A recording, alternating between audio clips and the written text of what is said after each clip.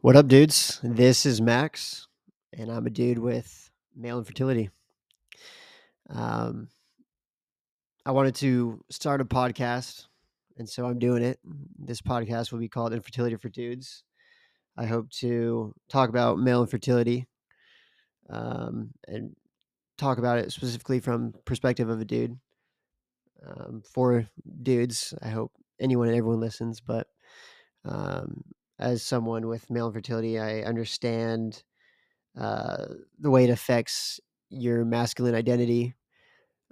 You feel a bit of pride. You feel embarrassed. You don't want other people to think that you're struggling or that you're struggling with something. So you try to keep everything all tightly wound up.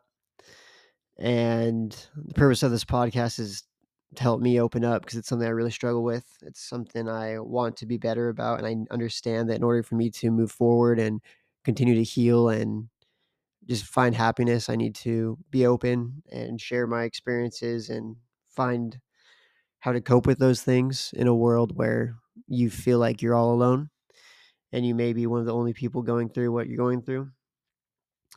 And so that's the goal of the Infertility for Dudes podcast, is to share my story, my feelings, and hopefully connect with other people who feel similarly and want to move forward, because I think that it's easy to get in a spot where you feel like you want to move forward, but it's too hard to. You don't want to talk about it. It's really hard for me.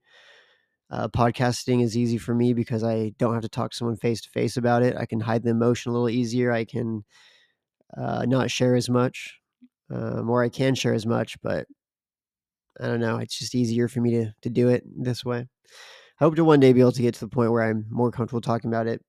I know because I want to talk about it. And I know that there's a lot of people that struggle with this, and I don't know them, but I'd like to know them because it's a bummer feeling like you're at it, taking it on all alone. Um, thankfully, I have an awesome wife who is there for me, but that dynamic is hard too because she's struggling, and we should go through it. We feel similar feelings, but we also feel them for different reasons. In a way, me with my masculine side and her for her feminine side, the feminine identity that is so tied to being able to have children. And then for me, just, like I said, pride, wanting to feel like I'm all good. I'm fine. I can get through things.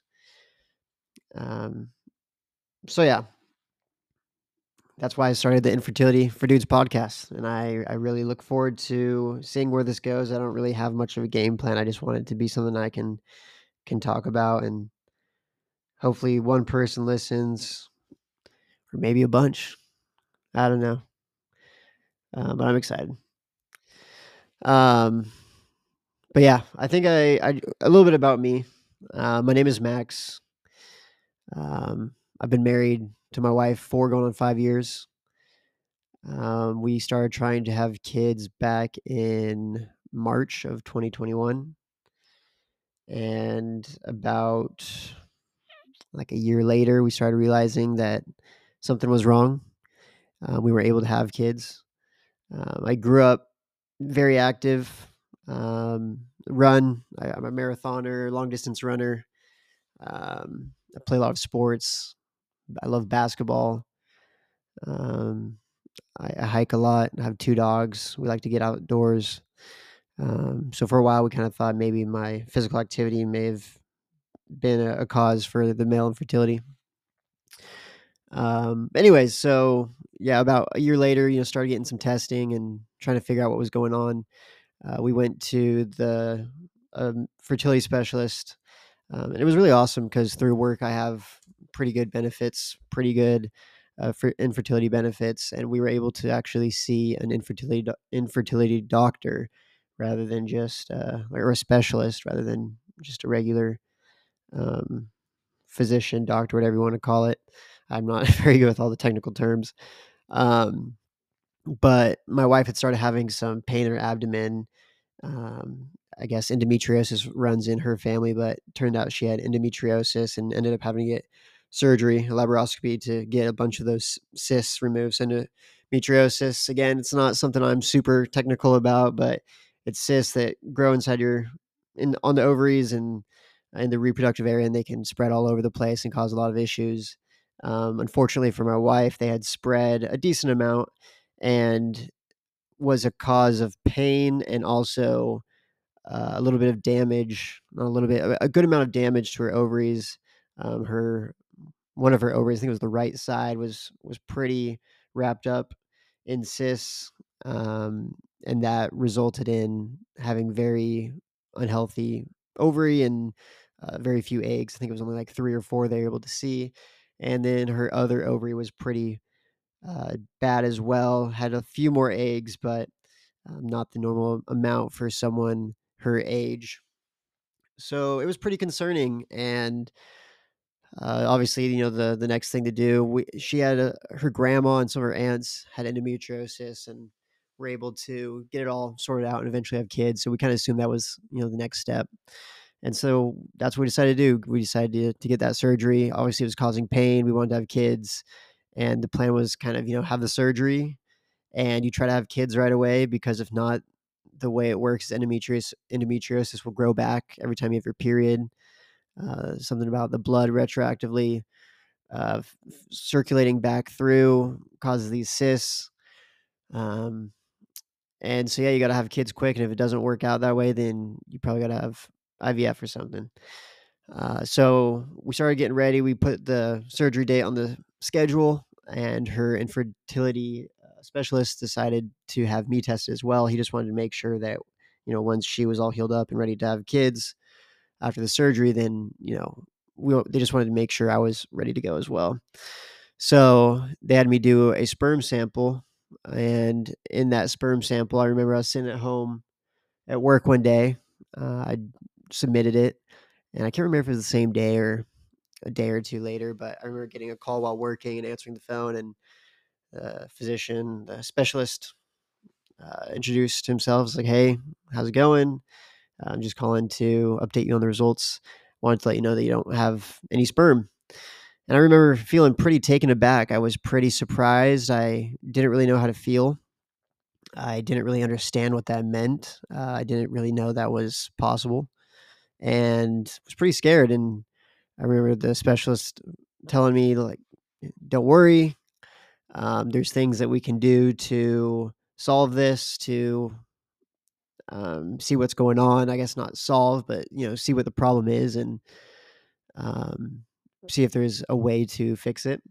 So from there is like, okay, well, my wife still has to have her surgery, but now we got to figure out mine. So I had to get, I think it was called a microtesty, which basically they go in and try to find sperm.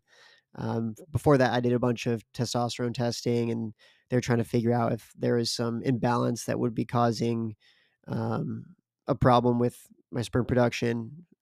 Testosterone looked good, no issues there. I looked completely healthy. So the next option really was to just get this microtesty surgery, where they go in and try to find sperm somewhere. They said that maybe there was a blockage, some tubes that connected somewhere that were blocked or not connected or not there. And if that was a reason, then hopefully there was sperm somewhere that they could pull from. And if they weren't able to reconnect it and you know make it so I can produce sperm and get my wife pregnant on my own, then it was going to have to be pulling out the sperm, freezing it, and then going through IVF. And that was really scary. I'd never really had a major health scare or anything in my life. I'm pretty squeamish when it comes to blood and doctors and all that. So it was definitely not something I was stoked on. I was not looking forward to doing it. But obviously, I knew I had to, is what I wanted to do. So my wife had her surgery, and then I was supposed to have my surgery a week later. And my surgery ended up we had to cancel it, which was a huge bummer, because the doctor who I was supposed to be seeing also at this infertility facility with the infertility specialist, the doctor I was supposed to see was originally under um, my insurance, and I guess he was retiring, and so they connected me over to his fill-in, whoever was taking his spot. And she unfortunately wasn't in my insurance, and I didn't learn that until the week of the surgery. So my wife's recovering from her surgery, and then all of a sudden I'm having to cancel mine. And there's all of the emotions that play into it, and you're sad, you're disappointed, you're scared. And so that was a pretty huge bummer to have to postpone it, but we kind of just assumed like, okay, yeah, we'll postpone and get it all figured out. So we postponed. Well, we had to cancel the surgery because she was the only person at the center that was able to perform that surgery, and so they connected me to a college hospital, and I went through their urology system and got connected to a surgeon who was going to hopefully perform the surgery. And that was honestly one of the worst experiences of my life, going through that. It just, so the surgery was supposed to be in November or October, and then it got canceled. And then also, I'm just now realizing I've been saying like a week after my wife's surgery. It was actually probably like more like a month or so. Um, but yeah, anyway, so I get forwarded over to this urology of a university to get things addressed. And I can immediately tell that it's not going to be a pleasant experience. It took forever for me to get not recommended. I'm forgetting the word, but um, the person I was saying had to recommend me, basically transfer me over to go to this urology schools department, um, to get started over there. And to make things a long story short, that happened in November. So December, January, February, March, April, May, June, July. My surgery was in July of 2023. And in that time leading up between November 2022 to July 2023, I had only gotten to talk to the surgeon, doctor, whatever, twice. And it was both times on the phone. And then I talked to his assistant once on the phone, and then went all the way where this facility was, which was this hospital like an hour and a half away, to see the assistant. And he looked at me for like 3 minutes and I was out the door. And that all took, however many months: November, December, January, February, March, April, May, June, July. So it's a total of 9 months. Every time that I met with someone, I was told I'd be contacted within 48 hours to be scheduled for my next, my follow up appointment, or coming into person, or whatever, my pre op, and then my actual operation. And every time, it was like banging my head against the wall because no one would call, and you're trying to call and get something scheduled. You can't find the right person. No one's working in office. You can't go in yourself. I also live an hour and a half away from this hospital, so I can't get in there easily. And it was just such a horrible experience. It felt like no one really cared, something that I felt so sad about, and is so emotional. And didn't seem like the place was supposed to be helping me really even cared. It seemed like, it was just, they knew they could get my money. They knew they were going to get my insurance money, whatever it was. And that was that. Um, and it was terrible. And I'm sure that people go through similar things. They are trying to get the help that they need, and they can't get it. And they are waiting and waiting. And I guess that's the sad truth. It seems like that's a common theme in infertility, is the waiting. Unfortunately, that was also my experience, but fortunately, I also was able to eventually get that surgery. And so I had my microtestes surgery in July of 2023. And, um, I went into it pretty optimistic. I was feeling good, but also deep down, I kind of expected worst case scenario. For some reason, as much as I always wanted to have kids, I kind of always felt deep down that I wouldn't be able to have kids. I don't know why. And I felt that from a younger age. It was something that kind of, maybe everyone kind of thinks that, or, people just think worst case scenario. But for some reason, I kind of always thought that, and always just kind of put it to the side. So deep down, I was kind of feeling like, oh man, is this actually going to work? And I went, got my surgery, came out, came to. I remember sitting in the post operation room. My mom had come in to help me out, and we were sitting there and waiting. And then the doctor came in, and he said, I'm sorry to tell you that we couldn't find anything. There's no sperm. It doesn't look like there's any damage, so it's probably something you were just born with, and that's that. And there's nothing we can really do from here. And I'm sorry to tell you that, because I know that's the worst thing you could hear. And I remember sitting there, I was pretty loopy still, I didn't get put under. They just gave me some, like, sleeping meds, but I guess loopy is the wrong word, but I was feeling pretty out of it.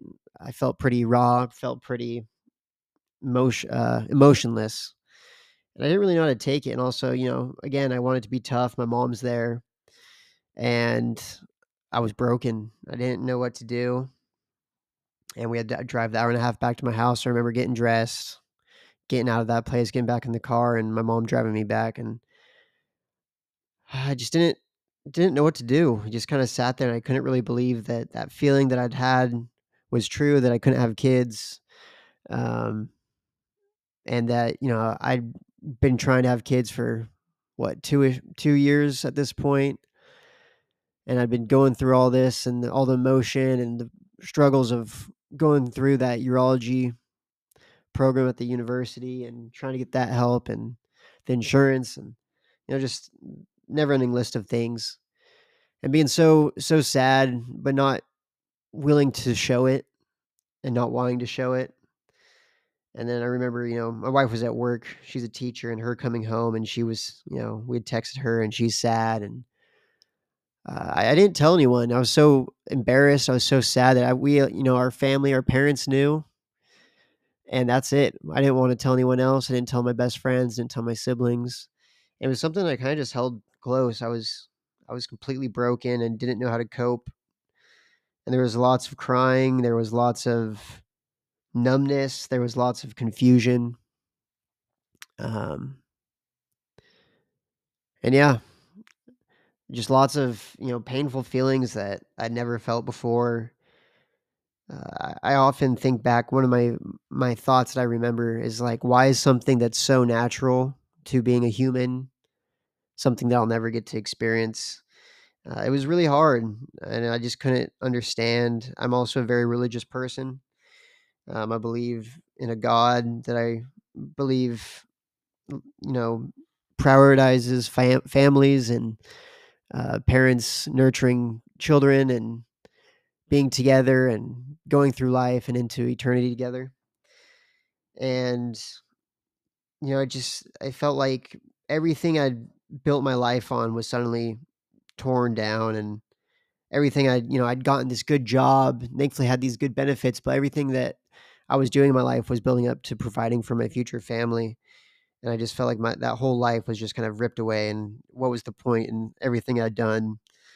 And it was hard. It was hard. It was sad. I was alone. I had my wife. I had my parents, but I really didn't want to talk about it, and I really didn't want to address it, which is funny. Which is not, I guess, not even funny, but it's ironic because my wife is the type that just wants to address it. I'm really grateful for her though, but because I think that she had kind of told people about her infertility, but no one had known that like I was also going through stuff. So after she had her surgery, everyone was kind of like, "Well, hopefully you guys are able to get pregnant. Like, let us know." Like, but my wife was pretty good because I really didn't want people to know about what I was going through. I didn't want people to have pity for me or be checking in on me because that just makes me have to talk about it. And then once I had the surgery and, we got the worst news possible, I didn't want people feeling sorry for me then either and trying to check in on me. And it was, I was just running away from the problem, and I was running away from my emotions and the feelings, and I'm trying to hide it all. But my wife really wanted to talk about it and open up. And so she would, but I asked her, just to kind of leave my stuff out of it, which she thankfully did for a good amount of time. I don't think we really opened up about it. I can't remember exactly. September, October, November 2023.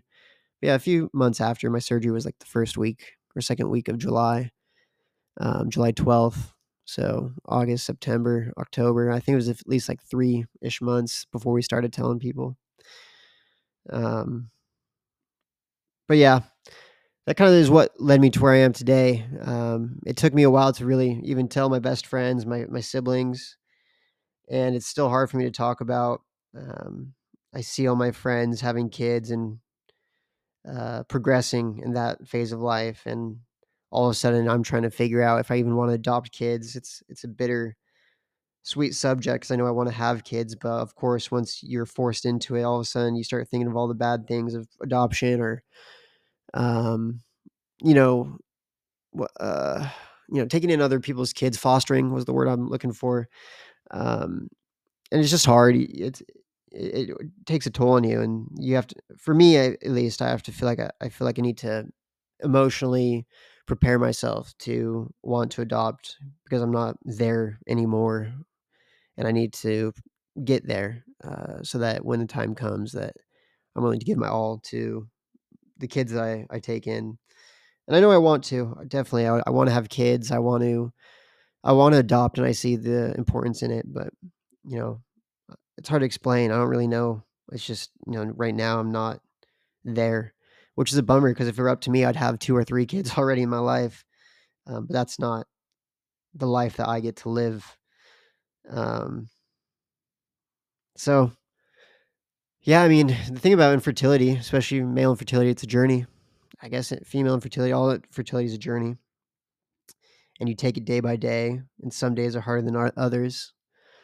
And I'm hoping that I can move forward and other people can move forward as well. Everyone has their own story. Everyone goes through it differently. Everyone copes with it differently. And well, I mean, I think about myself and I don't really feel like I know many people. I feel like I know a lot of people that have infertility issues, but get through it. I don't know many people who don't have a route through it. I am thankful that our infertility journey ended short and sweet.